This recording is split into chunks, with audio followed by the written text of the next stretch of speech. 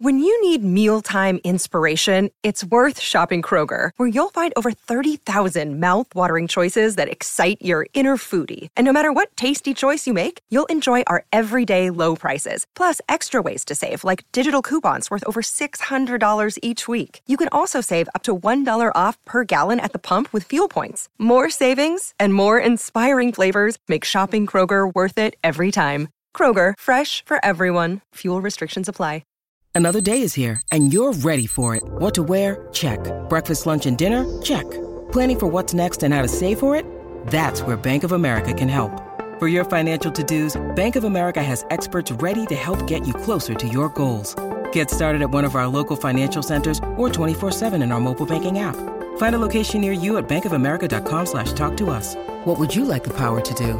Mobile banking requires downloading the app and is only available for select devices. Message and data rates may apply. Bank of America N.A., member FDIC. Hey everyone, welcome back to another video. Today we're going to be going over Quinlan Voss, and if you remember in Kenobi episode 3, Obi-Wan saw the writings on the wall and said Quinlan. So, who is Quinlan? Well, we're going to go over as much as we can about Quinlan Voss. Then maybe we'll get a Kenobi season 2 or something. Hey, at least we know that Quinlan Voss survived Order 66. So anyways, let's begin. Only a handful of Jedi had managed to survive Emperor Palpatine's purge, and one of them was a dark Jedi who defeated Count Dooku in a duel. Today we're going to talk about Quinlan Voss, his life, and how he might pop up in the future of the Kenobi series. Quinlan Voss was born decades before the first Battle of Geonosis. His home planet was a small terrestrial sphere in the Inner Rim territories named Kifu, tucked right in between neighboring worlds of Gorman and Typhera, where Bacta was first created, actually. At a glance, you might be tempted to consider Quinlan a human, but actually his species, like the Chiss or Pantorans, was merely near-human. The Kifar famously marked themselves with traditional tribal tattoos. As a Jedi Knight, Quinlan proudly bore a yellow stripe across his face, signifying his continued connection to his tribe. As a child, Quinlan was identified by the Jedi Order as a Force sensitive and taken back to the temple on Coruscant for training, but there was something even more special about him. Thanks to his Kifar heritage, Quinlan possessed a gift that would serve him well as a Jedi Knight: psychometry. This ability allows Quinlan to sense the memories of anything he touched, even stones, cups, and other lifeless items. While tracking enemies across the galaxy, and especially useful during his hunt for Count Dooku, Quinlan would regularly press his fingers on a person's personal belongings to figure out where they had been and where they might be going. This ability was also shared by Cal Kestis, as we know from Jedi Fallen Order. As the years passed in the Jedi Temple, and Quinlan grew from a youngling into a Padawan, the Masters noticed just how rebellious the young Kifar could be, but that in itself wasn't terribly unique. Most Padawans went through a rebellious phase anyways. Qui-Gon Jinn certainly gave Count Dooku trouble as he snuck into the temple to ponder the fate of the Jedi and the many forbidden prophecies. And even Obi-Wan Kenobi, the greatest example of the Jedi Code, regularly ran away from the temple as a youngling. But for some reason, Quinlan was quite different. He didn't conform to the Jedi way. When he should have been studying, he was resting. And when he should have shown respect, he jeered. And when the Jedi High Council said not to do something, Quinlan went ahead and did it anyways. In that way, at least, he shared something in common with Qui-Gon Jinn, who was famous at the time for being the biggest contrarian in the Jedi Order. Eventually, after Quinlan became a Jedi Knight, he discovered a Force-sensitive Twi'lek who would become a Jedi General and lead Republic forces to victory across the Mid-Rim. This was Aayla Secura, and she actually played a key role in keeping Anakin Skywalker's dark side tendencies in check during the Second Battle of Kamino. Interestingly enough, while Quinlan was able to sense Aayla's strength in the Force, he wasn't able to pick up on Anakin Skywalker, even though the young slave boy once walked right past him in Mos Espa. And yeah, we see this in the movie. Throughout the following years, as Skywalker trained under Obi-Wan Kenobi, Quinlan Voss continued to be one of the greatest hunters and trackers in the Jedi Order. This ultimately led him to partner with Kenobi in order to track down the whereabouts of a powerful Outer Rim Hutt named Zero. Their hunt took them halfway around the galaxy, to the swamp-covered homeworld of the giant space slugs,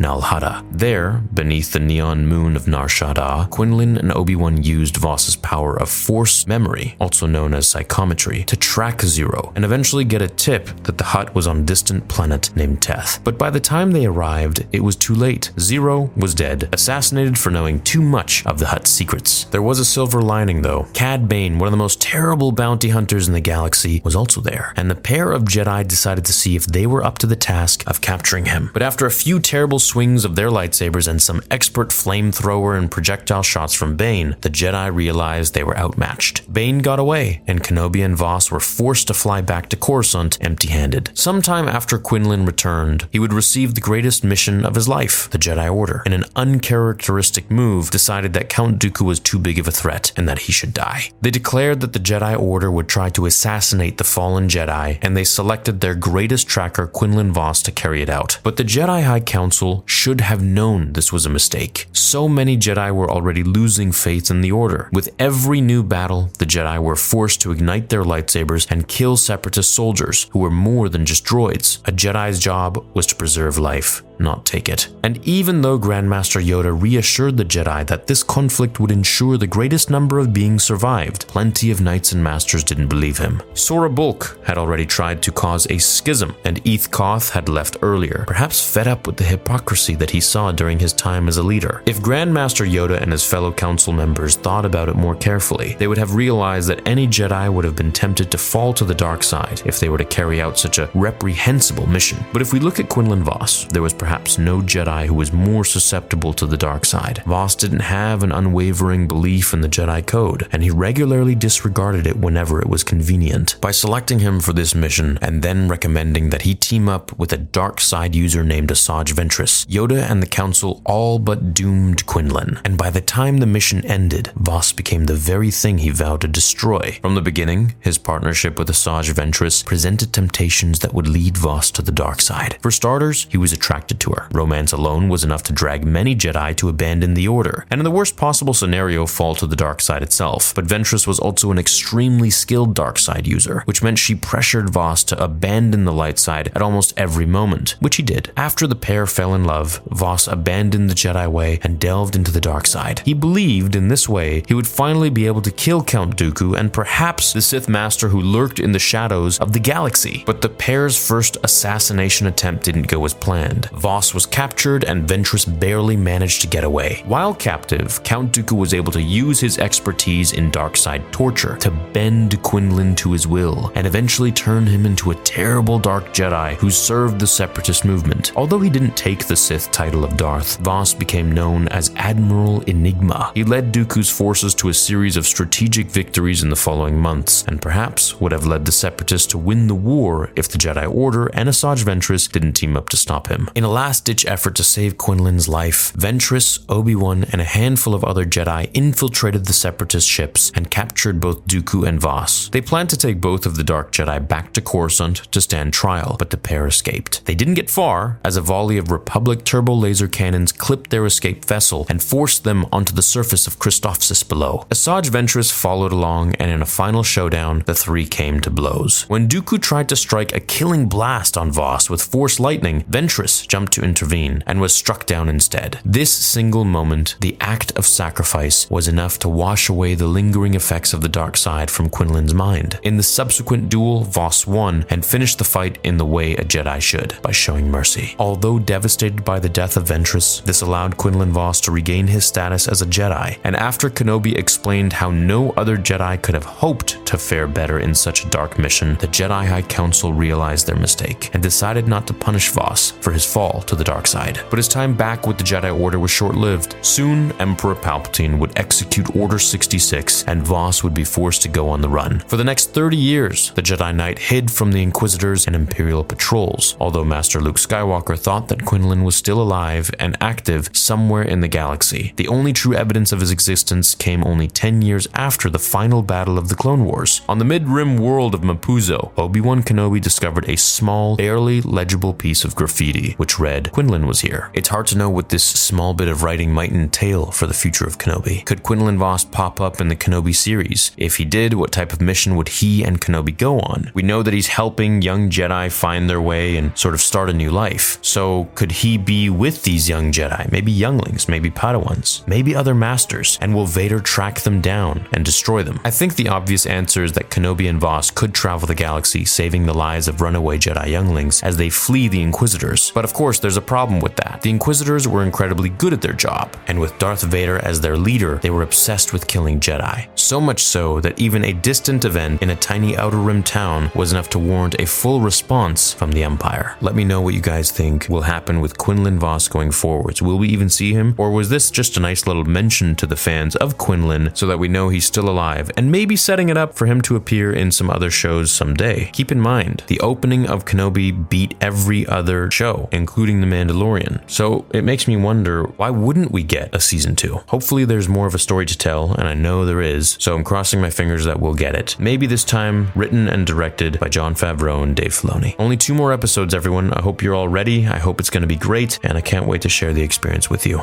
Thanks for watching today's video about Quinlan. If you want to check him out, make sure to check the Clone Wars, read the book Dark Disciple, and you can see him in The Phantom Menace when Obi-Wan, Qui-Gon Jinn, and Anakin are walking past him as Sebulba interrogates Jar Jar. Have a great day. Leave a like on this video if you liked it, and I'll see you all in the next one. Until then, remember, the Force will be with you always.